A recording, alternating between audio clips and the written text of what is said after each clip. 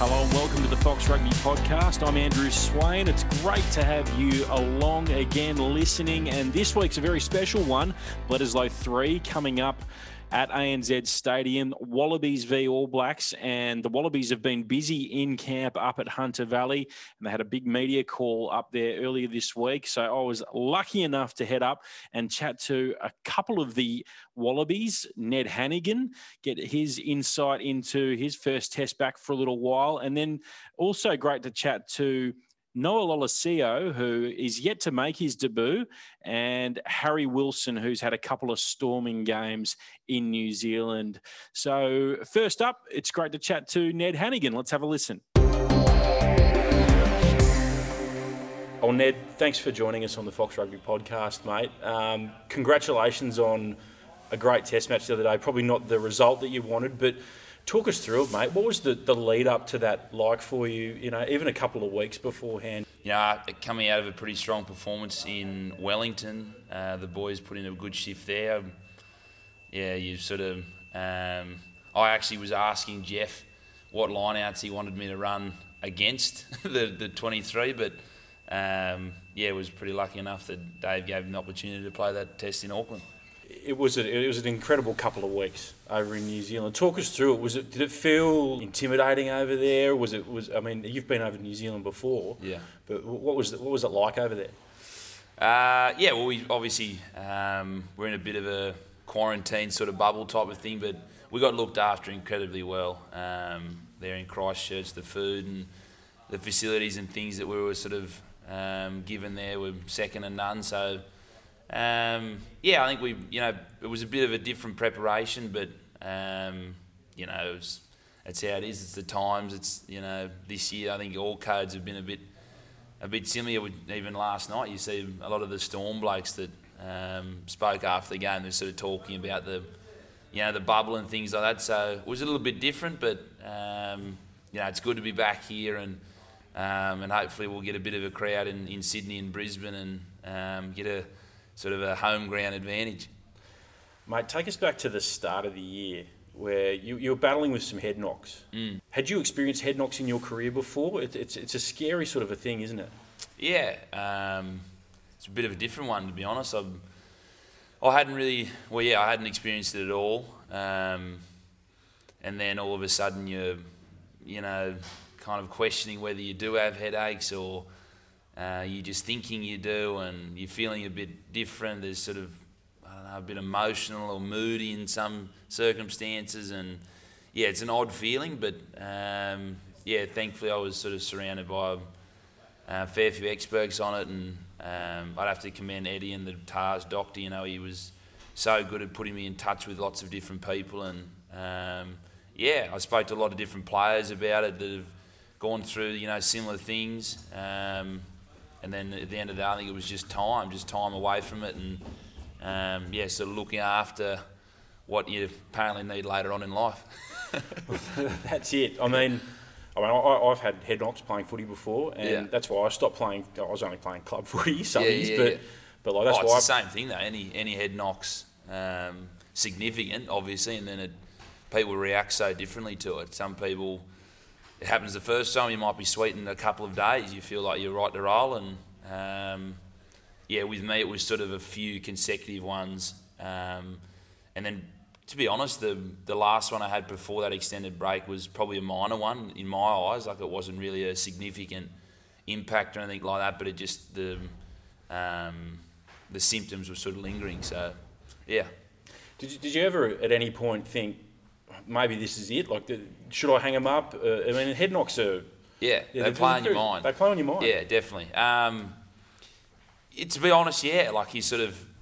Because I went sort of a long time waking up with headaches, and I sort of thought, well, if this is the norm, you have those conversations in your head, and I think that's why probably I reached out to a lot of past players, because you sort of want to talk to blokes that have been out for an extended period of time and then been able to come back and had no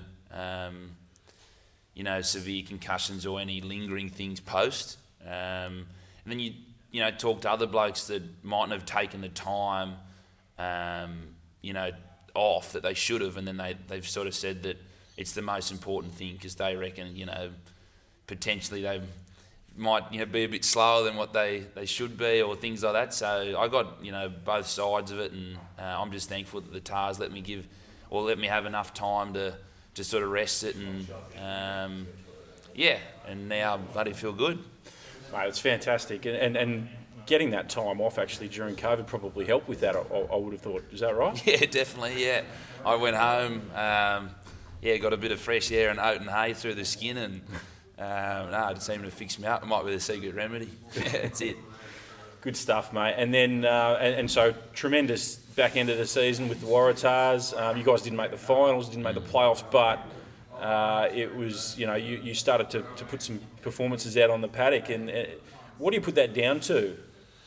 I think just combinations coming back together. You know, it's obviously a pretty new group and new coaching sort of staff. Obviously, Rob coming in there as the head coach, and the results weren't going our way earlier on, and just having that break, we sort of regrouped and refocused a bit, and in that Super Rugby A year, we put a few performances together that we thought we were pretty happy with. But again, you know, it was just the consistency of the 80-minute performance that we probably lacked through the season. I think, it's, you know, like I said, the connections and the new way of playing, or the new shape that we were trying to achieve. But it started to come definitely in the later games of the Super Rugby A year. And so, given the year you've had, mate, and we've all had, but how satisfying was it to hear your name read out for that number 6 jersey a couple of weeks ago? Yeah, it's always, you know, pretty special. It doesn't matter if you're playing your 100th or you're playing your first. I think obviously having a bit of a break, you know, and then being able to be included back into that squad, and you know, on the wrong side of the ledger there in Auckland, but it's a pretty focused group, and we're looking forward to this weekend and having one hand on the cup anyway. Mate, you found yourself in some open space as well. The big legs were pumping. On the treadmill. Yeah, that hasn't happened for a while. Being on the fringes of the scrum might give me a bit more gas. Look, it's again sort of, I suppose it's new shape. I haven't really played the shape too much, and getting those combinations with the blokes inside and outside you, and it's all starting to come along pretty well. What are you experiencing from Dave Rennie that you haven't experienced from other coaches, or around the traps? You've been coached by quite a few over the years. What are you experiencing from him? I try not to compare coaches too much, but he's very approachable. He's sort of really invested in the finer details around your game. He's talking plenty about little things around the game, and how training's run, I feel, is really fluid as well. He's attack. We go to the attack coach, and the defence. You're working with Tatsy on those sort of things, and I'm really enjoying camp. The groups, obviously spent a lot of time together, and we've gotten to know the coaches and each other, and we just need to put a performance on the paddock that shows that.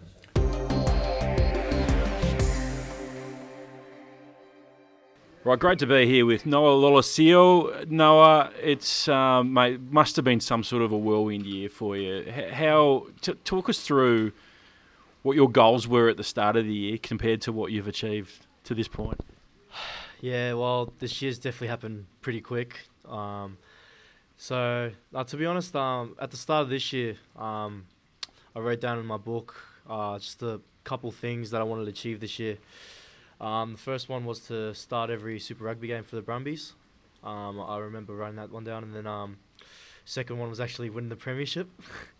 I actually wrote that down, and third one, it was just to make this Wallaby squad, and here I am. So basically I've ticked all the boxes that I wrote in my book, so I'm pretty happy about that.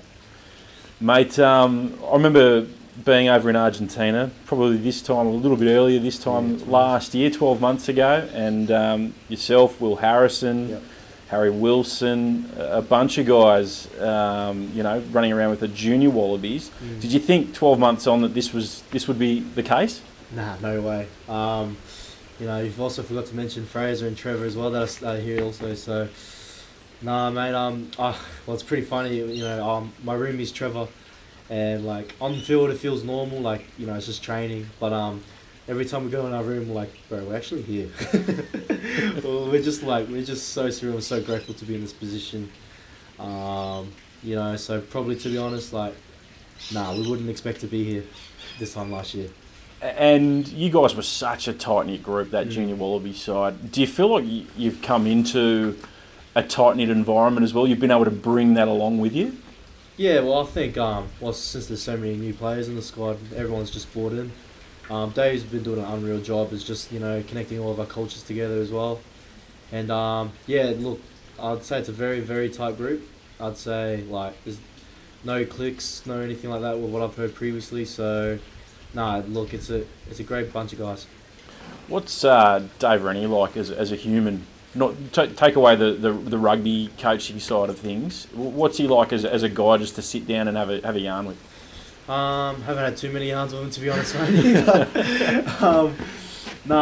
He seems just like a down to earth bloke. He loves to bring the guitar out and play the guitar whenever he can. So he's an awesome bloke, and he just he doesn't really care like where he is. He's just he just wants us all to buy in and just be around each other. That's probably one of his main things, is culture, and I feel like he's done a really good job of that.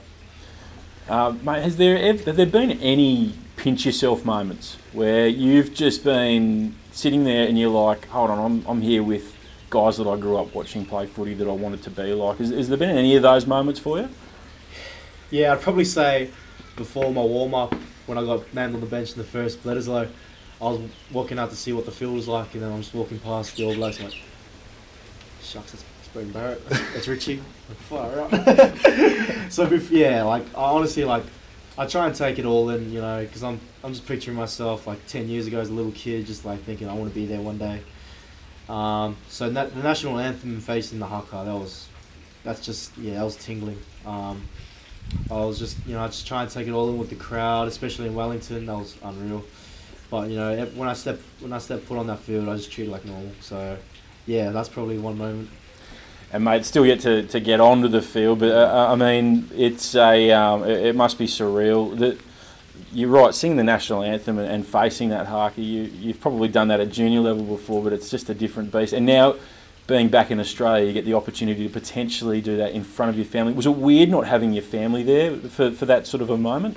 Yeah, definitely. But luckily, I've got some family in New Zealand that could replace them, I guess. But yeah, well, it's unfortunate because my family are stuck in Queensland with obviously the borders shut down and stuff. So, but now I've got family all over Australia, so I'm sure I can find some family to come along to the games. But yeah, as you said, it like the national anthem, like it's just so.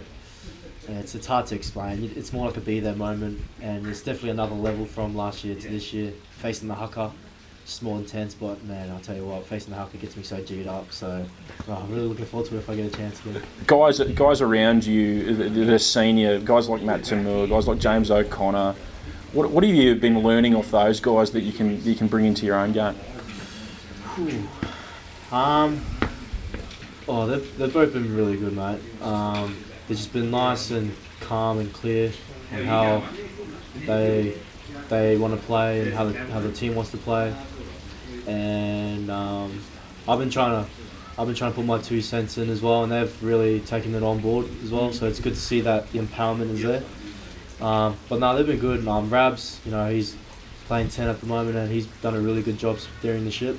And I've been, trying to challenge him at training so he can be best prepare himself for the game. And Pup as well, unfortunately with his injury, but when he was there, he was real assertive and just getting his role knowledge really clear. So I feel like I can pick something up from that. Just as long as you know your role 100%, the team can just feed off it. So yeah, that's probably my thing. As I said before, I haven't been on the field yet, but the training field. Just lastly, around the training field, I've heard some stories about how intense it's been out there. There was like real game time kind of intensity on the training field. What's that been like, having to run into guys like the Thor? Yeah, well, you definitely feel sore after those training sessions.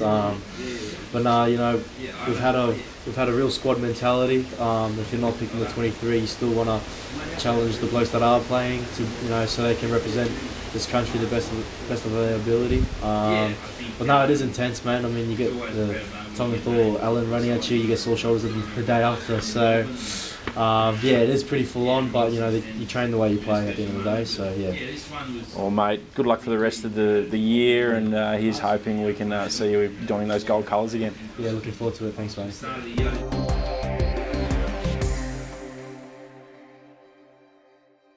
Harry Wilson joins me on the Fox Rugby podcast. Harry, must have been a whirlwind couple of weeks for you over in New Zealand. Talk us through the moment that you got named in the gold jersey firstly. How proud were you at the time?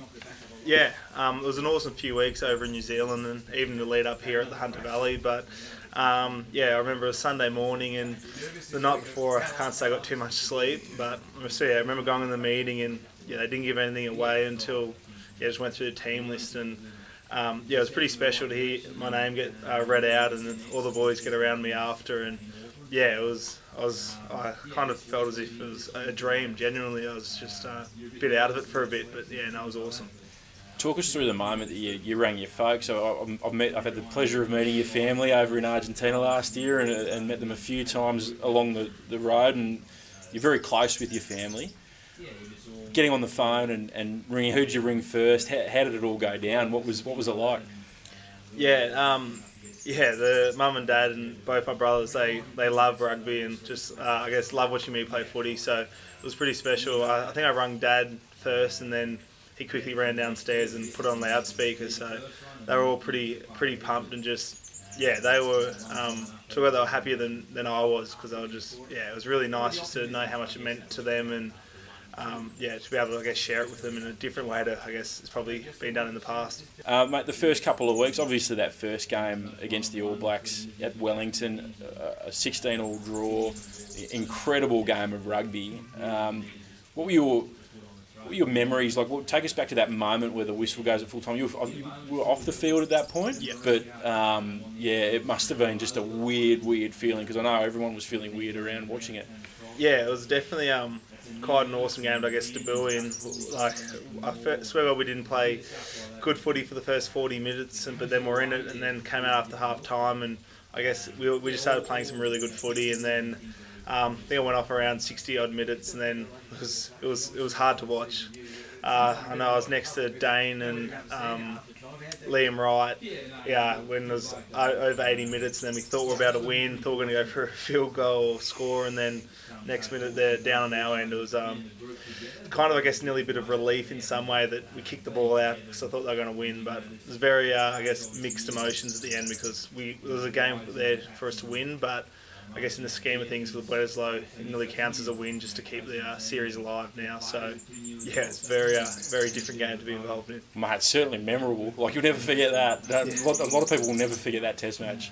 Yeah, no, won't be forgetting that anytime soon. And I guess it's a special one to build, because at least it'll be a game people will talk about in years to come. Yeah, they sure will. I was just talking to Noah Lolesio before, a guy that you shared some time with in Argentina for the junior Wallabies last year. There's a few of you guys in this squad. You were such a tight-knit group of guys. Do you still share that bond in the senior squad? Yeah, it's really, special to know that the six of us here who were in the under-20s together last year, and I think it's probably made the transition a lot easier, knowing there's a fair few of us doing it together. And we all love especially just talking about 20s last year, and we still half our conversations was about that trip, saying stories about it. But it was such a special experience last year, and it's awesome to have a few boys, here with us at Wallabies camp too. Who are some of the guys that you look up to in this squad? I mean, 3-4 years ago, they were probably guys that you were heroes of yours. Now you get to play alongside them. But who are some of those guys that you look up to? There's so many. I guess you can't really go past, Michael Hooper, the captain. He's played 100 Test matches for Australia, and he's been the best player nearly each year. And then someone like, James Slipper. I played NRC with him in 2018, and we kind of had a really good friendship since. I was the youngest of the team, he was the oldest, and we kind of clicked in a way. So he's always been into me about we'll play Wallabies together. So now being able to actually do it with him is really special, and just meeting people like I guess Rob Simmons, Dane Halfpenny, some of the senior guys in the team, and just to realise they're just genuine good blokes has been, I guess, just a very special. And you kind of pinch yourself knowing, I guess, you get to train with them every day and get to pull on the jersey with them. Yeah, the training side of things, I came up a couple of weeks ago and got to watch you guys train, and you spent a lot of time with Michael Hooper one-on-one, or yourself and Fraser as well, 2-on-1.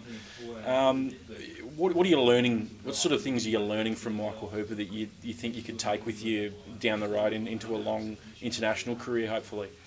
Well, definitely, I guess just the way he goes about his business on the field is just on the training park. He's just, the moment he walks on the field, he's switched on. He's there to get better and train hard and just to make the whole training session be as good as it can be. So that's one thing I definitely learned here is once you're on that field to switch on and just the little things, know your detail back to front, and just, I guess, worry about your own stuff and then worry about I guess, what everyone else is doing. So definitely, I guess, the professionalism about it from him mainly has been something, I learned pretty quickly. You got to know. Was watching those first couple of letters, Lows, and it looked like you had a beeline for Beauden Barrett a couple of times. Obviously, that's part of your role by looking at it, but you come back home to Sydney in Australia now.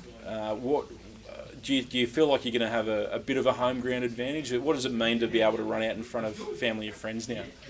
Yeah, well, I guess Beauden was in front of me a few times, and he's been one of the best players in the world for the last 5 years. So in my eyes, it was just do whatever I can to make sure he doesn't step me. So he may have kicked, but I just kind of jumped at him to make sure he doesn't get past me. But I guess playing in New Zealand with pretty much no Australians over there, it was very much that like a whole New Zealand crowd. So we're talking about it between a few of us how special it will be just being able to sing the Australian national anthem and having the whole crowd sing it with us will be awesome. And I just can't wait to just be able to sing the national anthem and just have a whole crowd of gold just supporting us and just wanting us to win and get the win for Australia.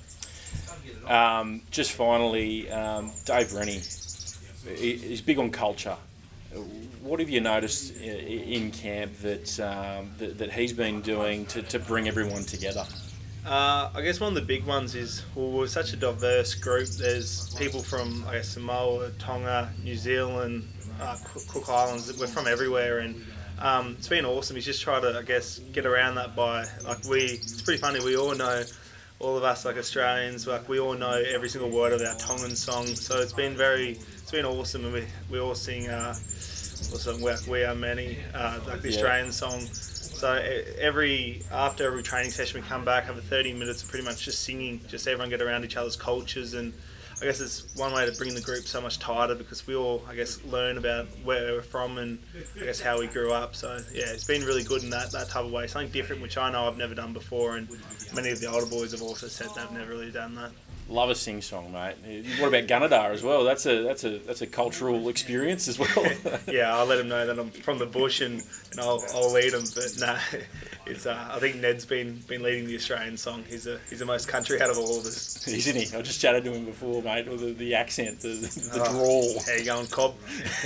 He loves it. Well, so thanks so much for chatting to us today, mate, and good luck for the rest of the year. It's certainly going to be an interesting one, and we wish you all the best. Yeah, thank you very much. Cheers, having me, Swaney. Yeah, great to get some insight there from Ned Hanigan, from Noah Lolesio, and from Harry Wilson as to what's going on in Wallaby camp and how they've been handling it. It's been a fantastic couple of weeks over in New Zealand for them, even though the results probably didn't go their way. But as Low Action now heads to ANZ Stadium this weekend, and you can catch all the action live on Fox Sports. Make sure you tune in. Thanks again for listening to the Fox Rugby podcast. We'll catch you next week.